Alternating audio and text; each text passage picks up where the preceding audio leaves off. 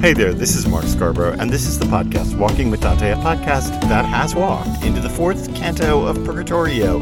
We're at the first 18 lines of Canto 4. This is my English language translation of the medieval Florentine. You probably know that already, but so it goes. You can find it, you know this too, on my website, markscarborough.com or walkingwithdante.com. You can print it off. You can write your notes on it if you want. You can drop comments with me and continue the conversation. Let me just remind you where we've been in Purgatorio so far. We have seen Canto on the shores. We have seen an angel arrive with a boatload of people. We have seen them get out. We have seen Dante interact with one of them, Casella, who apparently sings one of Dante's own former poems. We have then seen Dante continue on from there and meet a set of souls who are seeming to walk slowly around the very bottom of the mountain. One of these sheep-like souls steps forward and, in surprise, surprise of all surprises, ends up being Manfred, the last Hohenstaufen king of Sicily, who no one would ever expect to end up in the good part of the afterlife. This piece from Canto 4 of Purgatorio is actually a continuation of what happened in Canto 3. We're going to want to talk about that. Oh, and so much more. This is one of the first of the very tough passages of Purgatorio. So, gird up your loins and let's get to it. Whenever, either from delight or from pain, some sensation is understood by our faculties, the attention of our whole soul is focused on that very thing, which then seems to negate the capabilities of our other powers. And thus, this process stands against the error which believes that one soul in us is somehow kindled by another soul in us, which means that there's a point when something heard or seen holds so tightly on to the soul, then turned to it, time can go by without a person even being aware of it. That's because there is one ability that can hear time, but another ability is now maintaining the soul's attention. In this case, the latter is fixed in place and the former released. I had a true experience of just this sort of thing as I listened to that spirit and gaped in wonder. In fact, the sun had climbed a full 50 degrees, and I hadn't even paid attention to it, when we all came to a spot where the souls cried out in one voice, "Here's what you've been asking about." We're going to stop right there with the souls calling out, saying essentially that we have found the way that you can climb up the massive ascent of the cliffs that begins the mountain of purgatory. Let's talk about what exactly is going on here with souls focusing and maintaining attention and errors. What error is Dante talking about? But more important even than that is why this passage exists. And let's talk through some reasons for that. I want to talk to you about time in purgatory, and then I finally want to get back to this idea that wandering in congregation finds the way. The passage is, without a doubt, complicated because Dante is talking about something that is very far removed from us. This idea that there are multiple souls or multiple pieces of understanding inside of you. Let me first just explain how we got here. This is really a debate between Plato, which Dante barely knows. He knows just some bits of one of Plato's works, and Aristotle. Plato and Aristotle have a kind of face-off on this idea. Dante may know about Plato from having read Aristotle, or he knows about the Plato-Aristotle debate from having read Aquinas. Of course, we have no data trail here. We cannot determine exactly how Dante knows what he knows, but there are a couple of ways he could know about this debate. One is by reading Aristotle, and in the Convivio or the Banquet, he does seem to indicate that he has read Aristotle. Now, listen. It's a question of whether he actually has read Aristotle. He could be pretending to read Aristotle. Hey, I'm willing to say that in my own dissertation, I left a couple footnotes of things that I had skimmed but hadn't even really truly read. So I'm willing to fess up to that. It could be the case with Dante, but he could know about it from Aristotle, or he could know about this debate from having read Aquinas, as I said. So here's the deal. Plato sees that there are at least 3 different souls in each person. There's a vegetative soul. We might call this the life force. More even than life force, it's an existence force. Plants, for example, have a vegetative soul, as do animals, as do humans. Then there's a secondary soul or essence or psyche inside of you, and this is the sensitive soul. This basically involves your 5 senses. It involves your ability to see the world, hear the world, smell the world, taste the world, but it also involves your emotions. These are all part of the sensitive soul's landscape. We would say that plants have a vegetative soul, but they don't have a sensitive soul, as opposed to dogs and butterflies. These have vegetative souls because they're alive, and they have sensitive souls. And then there's this one thing that distinguishes humans, and that is an intellectual soul, reason, the ability to make deductive reasoning, to make syllogisms, to draw out conclusions from observed data. This, the intellectual soul, is unique to humans. Plato wants to keep the intellect untainted by the body. That is, the intellect that humans exist in has this kind of purity about it for Plato, and it is often driven aside by their sensitive souls. You see a pretty girl or a pretty boy, and suddenly your intellect goes out the window. Plato wants to say that, your intellect can be driven astray by your sensitive soul and even by your vegetative soul, but yet it's of a different order, and so it could, in some perfect world, remain pure. All of this is important because, contrary to what you think, Dante, Aristotle, Aquinas, and Plato all think that the soul forms the body and not the other way around. You, as a modern thinker, think that the body is a container for the soul if you believe in a soul. These thinkers and poets and writers all believe that it is the soul inhabiting the body that gives it its form and allows it to move. It is the formal cause of the body, to use very fancy logic terms. Let's turn from Plato to Aristotle and the debate. Aristotle maintains that, yes, these 3 powers exist, the vegetative, the sensitive, and the intellectual, but they function as a unity. They are one thing because the body acts in unity. If the soul forms the body, you kind of have to think about this for a minute. You kind of have to sit and think, how does the soul form the body? Think about how medievals don't understand nerves. They don't, classical writers like Aristotle, they don't necessarily understand nerves or motion. They certainly don't have any notion of modern physics. So what makes your arm move? Well, it's got to be something inside you. It's got to be this soul that we can't see. But Aristotle claims that the body acts in unity and the body is singular in its form. If you had 3 souls living inside of you, then there would be 3 different forms to your body. Your body might take on different forms depending on which of the souls was in charge. That sounds like a really great science fiction novel, right? Some race of beings that have 3 different souls inside of them and their bodies change based on which of the souls are in charge. Okay, so let's let Aristotle have his bit. The souls are unitary. They're one thing. There may be 3 of them, but they act as a single unit. Aquinas follows Aristotle in this debate, partly so he can claim that the whole person is fallen. Here's the big problem.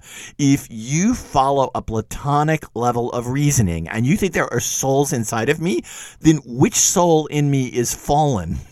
Which soul in me can go to hell? Which soul in me can go to heaven? Is there a way that my sensitive soul can go to hell? Let's say that I'm just a really lustful guy. And so really, for me, okay, I run after all the boys, let's pretend. And I'm, just unbelievable profligate nature. Okay, there you go.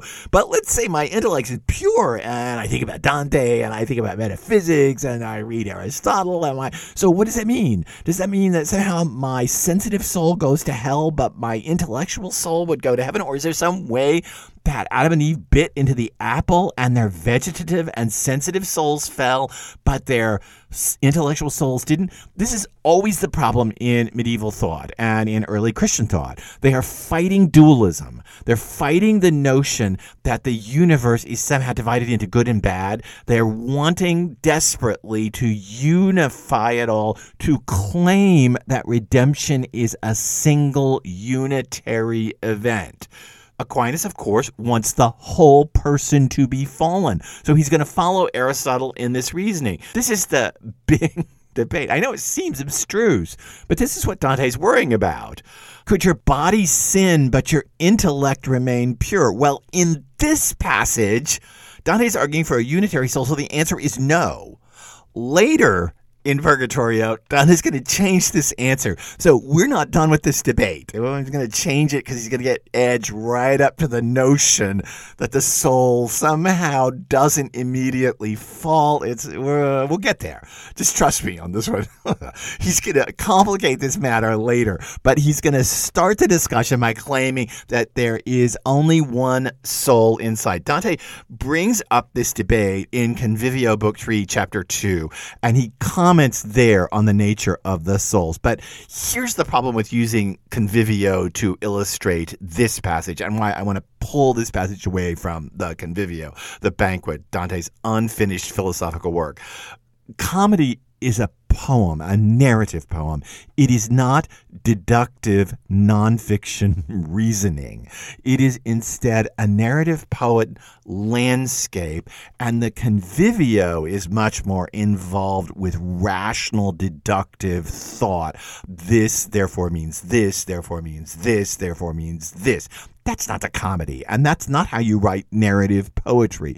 So using one form of writing to comment on another is a little difficult, and this is a larger question, but a question that I'm just going to drop here and I'm not going to answer. Can we presume the univocality of Dante's works? This is a really big question and one most scholars avoid. Over the course of his life, Dante writes a lot. There's a lot of it unfinished, but a fair amount of work, especially in a medieval context, and especially for a guy in exile. Can you say that over, let's say, 30 years, Dante thinks the same things? Most scholars want to say yes. They want to say, oh, the Convivio does this, therefore in comedy Dante does that. And maybe that's valid. But people are not unitary over 30 years. They're not univocal. I didn't think the same things I think now 30 years ago. 30 years ago, I had very different political feelings than I feel now. 30 years ago, I felt very different things about the human condition than I feel now. There are all kinds of ways I have changed over 30 years. Can you presume my univocality by going back and reading, let's say, papers that I wrote on 19th century American lit in that 1980s versus now? I don't think you can. I've changed. Does Dante change? Probably. This all makes all conclusions from the New Life and the Convivio, it makes them all tentative because, again, you're presuming a univocality. It comes to us, actually, to just lay into this subject just a little more from biblical scholarship. The problem is the Bible is written over maybe, let's say, 1,500 years, if we take some early parts of the Old Testament or the Tanakh as really, really old vestiges sticking in there, and we come clear up to the late bits of the New Testament written, like 2 Timothy and the Gospel of John, 1,500 years maybe, that we're talking about this thing is written. Biblical scholars want to see the univocality of the Bible. They want to say, oh, in Deuteronomy it says this, so in Matthew it says this, so in the Epistle to Titus it says this, and see, that's the same word being used across landscapes. Well, as you well know, one's in Hebrew and one's in Greek, but still nonetheless, can you say that over 1,500 years a work speaks univocally about anything? The bigger the stakes in the work, the more scholars and readers will presume univocality. For example, Milton's Paradise Lost is a big deal, and so scholars will claim univocality for Milton over the stretch of his works. It's the same thing with Thomas Mann. People assume that Mann speaks in a kind of univocal way, but we know he doesn't. You can't do this with Faulkner because you can actually see him change in the works. You can't do this with Virginia Woolf, but boy, do scholars try to do it with Virginia Woolf. You can presume univocality with James Joyce, but James Joyce may be one of the few people who actually tries to speak univocally across his career. So it may be intentional on his part. The whole problem here of univocality is really important. Without a doubt, though, this passage that we're reading here from Dante is a tad clumsy. If I read it to you again, you'll see how clumsy it is. And if you saw it in the medieval Florentine with all of its repeated words, and sometimes it's hard to tell the referent of the words, and sometimes it's hard to tell what is this and what is that, and Dante seems to use a metaphor of binding in one place, and yet he uses it again for something else. It's a little bit clumsy in the poetry. I'm sorry. Dante can stand it. He's a big boy. But listen to it again. Whenever, either from delight or from pain, some sensation is understood by our faculties, the attention of our whole soul is focused on that very thing, which then seems to negate the capabilities of our other powers. See, again, there can't be multiple souls in you because sometimes you pay attention to something and then you're not paying attention to other things. So there can't be multiple things inside of you because you could pay attention to more than one thing at once. Dante never met my husband who can do about 50 things at once. I can do one thing at once. So, okay, Dante must be like me. And thus, the passage goes on, this process stands against the error which believes that one soul in us is somehow kindled by another soul in us. No, they don't. There aren't this battle of the souls in which the sensitive soul is kindling the intellect, which means that there's a point when something's heard or seen holds so tightly onto the soul, then turned to it, time can go by without a person even being aware of it. Here's the deal. I was listening to Manfred. I wasn't paying any attention to time. That must mean that there's only one soul inside of me because time is passing. If there was more than one soul in me, I would have noticed that all this time has gone by. That's because there is one ability that can hear time. We'll come back to that. Why is it hear time? That can hear time, but another ability is now maintaining the soul's attention. In this case, the latter is fixed in place and the former released. Okay, sure, there may be multiple kinds of souls in you, vegetative, sensitive, and intellectual, but they really form a single unit. And thus he says, I had a true experience of just this sort of thing as I listened to that spirit, Manfred, and gaped in wonder. Now let's talk about why this sits as the opening of Canto 4. Sorry, that was a big, long explanation piece of this podcast, but this is our first scientific, and I'm putting those words in air quotes, scientific disquisition in Purgatorio. Scientific as Dante would understand the term, not as we understand it. What's the problem here? Okay, first off, this is not plot. This is instead Dante stepping out and giving us what he would call a scientific theological understanding of the soul. This is one of the things that we are going to have to come to terms with in Purgatorio and then in Paradiso. plot is not just action. It is also the development of the mind. And this is one of the first times in which Dante is trying to school our minds. Now, you can stop and say, wait a minute, how can you school me off an imagined conversation, a fabricated conversation with Manfred? That's the rhetoric of comedy. That's that bit that comedy raises the very questions it wants me to ask, and it doesn't want me to ask the questions about its ability to raise those questions. Sorry, that was a little complicated, but there you go. Purgatorio, to go back to our old schema, is about the correction of the intellect. If Inferno is about the correction of the will, then Purgatorio is about the perfection of the will and the correction of the intellect. And here we begin the process of correcting our intellects so that we think rightly. What is interesting is that the pilgrim's intellect will be corrected over the course of Purgatorio, but in the first instance out of the gate in Canto 4, the poet Dante corrects the reader's intellect. In other words, this runs a little counter to the plot. The plot ahead of us is that the pilgrim Dante's intellect, is corrected. But the first instance is the reader's intellect, which means that when the pilgrim's intellect is corrected ahead of us, my intellect is being corrected too. And the poet has set it up so that I understand that the text can operate as the correction of my intellect. And notice the plotting here. Dante draws a lesson in Canto 4 that is different from the lesson that Manfred draws in Canto 3. Now, this is what I really want to talk about for just a second. We come to the end of Canto 3, and Manfred has his big speech. And the big lesson we learn from Manfred's speech is that A, anybody can be saved even if they repent at the last minute, and B, the prayers of the living help the dead in purgatory. Fair enough.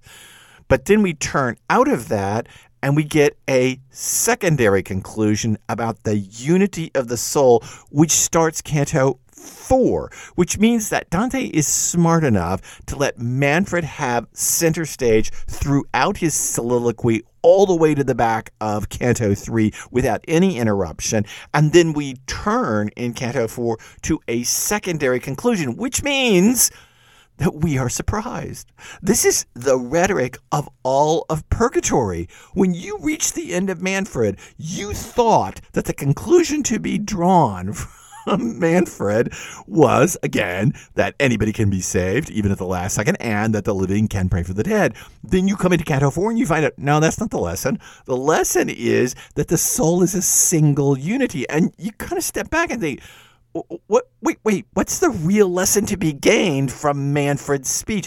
Dante is working very hard to surprise you. Surprise is the very nature of purgatory. Cato, that angel in the boat, Casella, here, Manfred himself standing there, Manfred, the libertine, standing in purgatory. And then out of Manfred's speech, the unity of the soul. Wait, surprise. It's always this kind of misdirection, this surprise. This is going to happen to us over and over again over the course of Purgatorio. Why? Because surprise is the beginning of wonder. If you can be surprised, then you can kind of crack your mind open, because wonder is that crack, that place in which you stop thinking what you've been thinking and suddenly think something new. This passage is a prime example of it. It's so fabulous. I love it because, again, Manfred is so compelling. He's so noble. He's so gorgeous. We're told how beautiful he is. He's all gashed up. It's shocking that he's there. He's shocking on every single level. And then we come out of it and we get a final shock. Oh, the real lesson here is that the pilgrim wasn't paying attention to time, and that Manfred was talking and time was passing and the pilgrim didn't know, which means there's only one soul inside of you. You may have various pieces, but you're just a unity inside, and sometimes your attention just takes over and you can only notice one thing at a time. That surprise is the very nature of Purgatorio and why I love the second canticle of comedy so very much. Let's talk about time, because the passage is so centered on the temporal experience. I mean, even though it's all about the unity of the soul, it is that the sun had climbed a full 50 degrees. Let me explain that for just a minute. In medieval calculations of degrees, and even somewhat modern calculations, the sun rises about 15 degrees per hour. So if the sun has risen a full 50 degrees, it's 3 hours and about 20 minutes since dawn. In other words, it is 9:30 in the morning, about. It's about halfway between dawn and noon. In Dante's terminology, it's near terce. The bells rung halfway between dawn and noon, or between, to use Dante's terminology from church bell ringing, between prime and sext. Between those two is terce, and we're at about that moment. And what I just told you is why it says, because there is one ability that can hear time. For Dante, time is the ringing of bells, not his cell phone. Oh, I love the idea of the pilgrim with a cell phone in the afterlife. It's the bells. Believe it or not, this bit of the one ability to hear time, the use of the word hear in this case, this bugged commentators for centuries. Many commentators claimed that this was clumsy, that Dante was using a word just for the sake of the rhyme. Here, the verb here falls at the end of the line. Dante was just throwing a verb in there, but it doesn't really fit, because how can you hear time? This just bugged everybody to death. They thought it was a mistake on Dante's part, or maybe a manuscript corruption. But in 1973, God, it's not very long ago, in 1973, Singleton proposed the solution that to Dante, time is audible, because it's church bells. It's the ringing of matins and prime and terce and sext and all throughout the day. To Dante, time is an auditory experience. Well, just think about that for a minute. Time is an auditory experience. Time is going to become very important in Purgatory, and a lot of critics overstate this. We did have temporal markers in Inferno. Virgil did talk about where the constellations were and how they had to move on because the fish were rising or the fish were setting or whatever. I mean, Virgil did make temporal markers in Inferno, and we questioned how would Virgil know where the constellations are in a cave in the ground, but okay, fine enough. But there are many, many, many more of them in Purgatorio, because Purgatory is a terrestrial event. And one of the ways that Dante will stress for us that Purgatory is a terrestrial event is the passage of time. The pilgrim is going to sleep on the mountain. The sun is going to rise and set more than once on the mountain. So, because of all of that, time plays a very key role here, because, again, it is directing us that this is a kind of human experience in Purgatory. Now, let me just remind you, and this is really important to remember, for Dante, time is a unitary force, just like the soul. It's a unitary, universal force. Dante doesn't know Einstein. He doesn't know the general or specific theories of relativity. He doesn't understand quantum mechanics. All of that is beyond his understanding of how time operates. Time is a universal, linear, unitary experience. In other words, time is passing on Mars exactly the same way it passes on Earth. It's passing up in the stars exactly the way it's passing on Earth. Time is a unitary, universal experience. Just keep that in mind, and just keep in mind that for Dante, time is an auditory sensation, which means, if we go back to our souls, that time is first an experience of the sensitive soul, hearing, and then an intellectual deduction based on the number of bells you hear. One more final point. The soul's wandering around. And I hadn't paid attention to time, Dante says at the end of the passage, when we all came to a spot where the souls cried out in one voice. Notice they're unitary too. He's driving this home. that there is a unity going on here, a temporal unity, a soul unity, and now these souls speak in one voice. Here's what you've been asking about. The wandering congregation finds the way. This is so crucial to understanding what's going on here. Now, in the last episode of this podcast, we talked a lot about how excommunication is not the final answer. And so the ability to keep you out of heaven is not in the church's hands.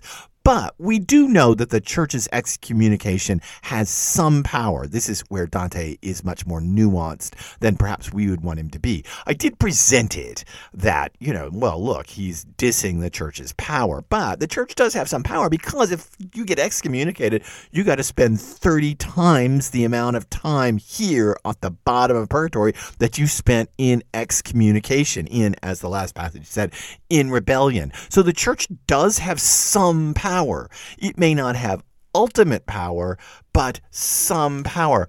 Still and nonetheless, the individual will, Manfred, choosing at the end, and the individual intellect, Dante, in this passage about the unity of souls, those individuals, the individual will and the individual intellect, do hold some final agency, and you can just see the dawning of the modern age, just barely. But remember, the church does have power, because you got to spend 30-fold the amount of time here on the bottom. Notice unity of time, the assumption that you were excommunicated for 3 years, so you've got to spend 90 years down here. Notice the unitary notion of time, the universal unitary notion of time. So it's not that the church has no power. Don't go out there. It's that the church has some power. It just may not have final agency, which is illustrated by both Manfred's redemption, Manfred's confession and repentance at the very end, and Dante the poet's ability to refute errors about the nature of the soul.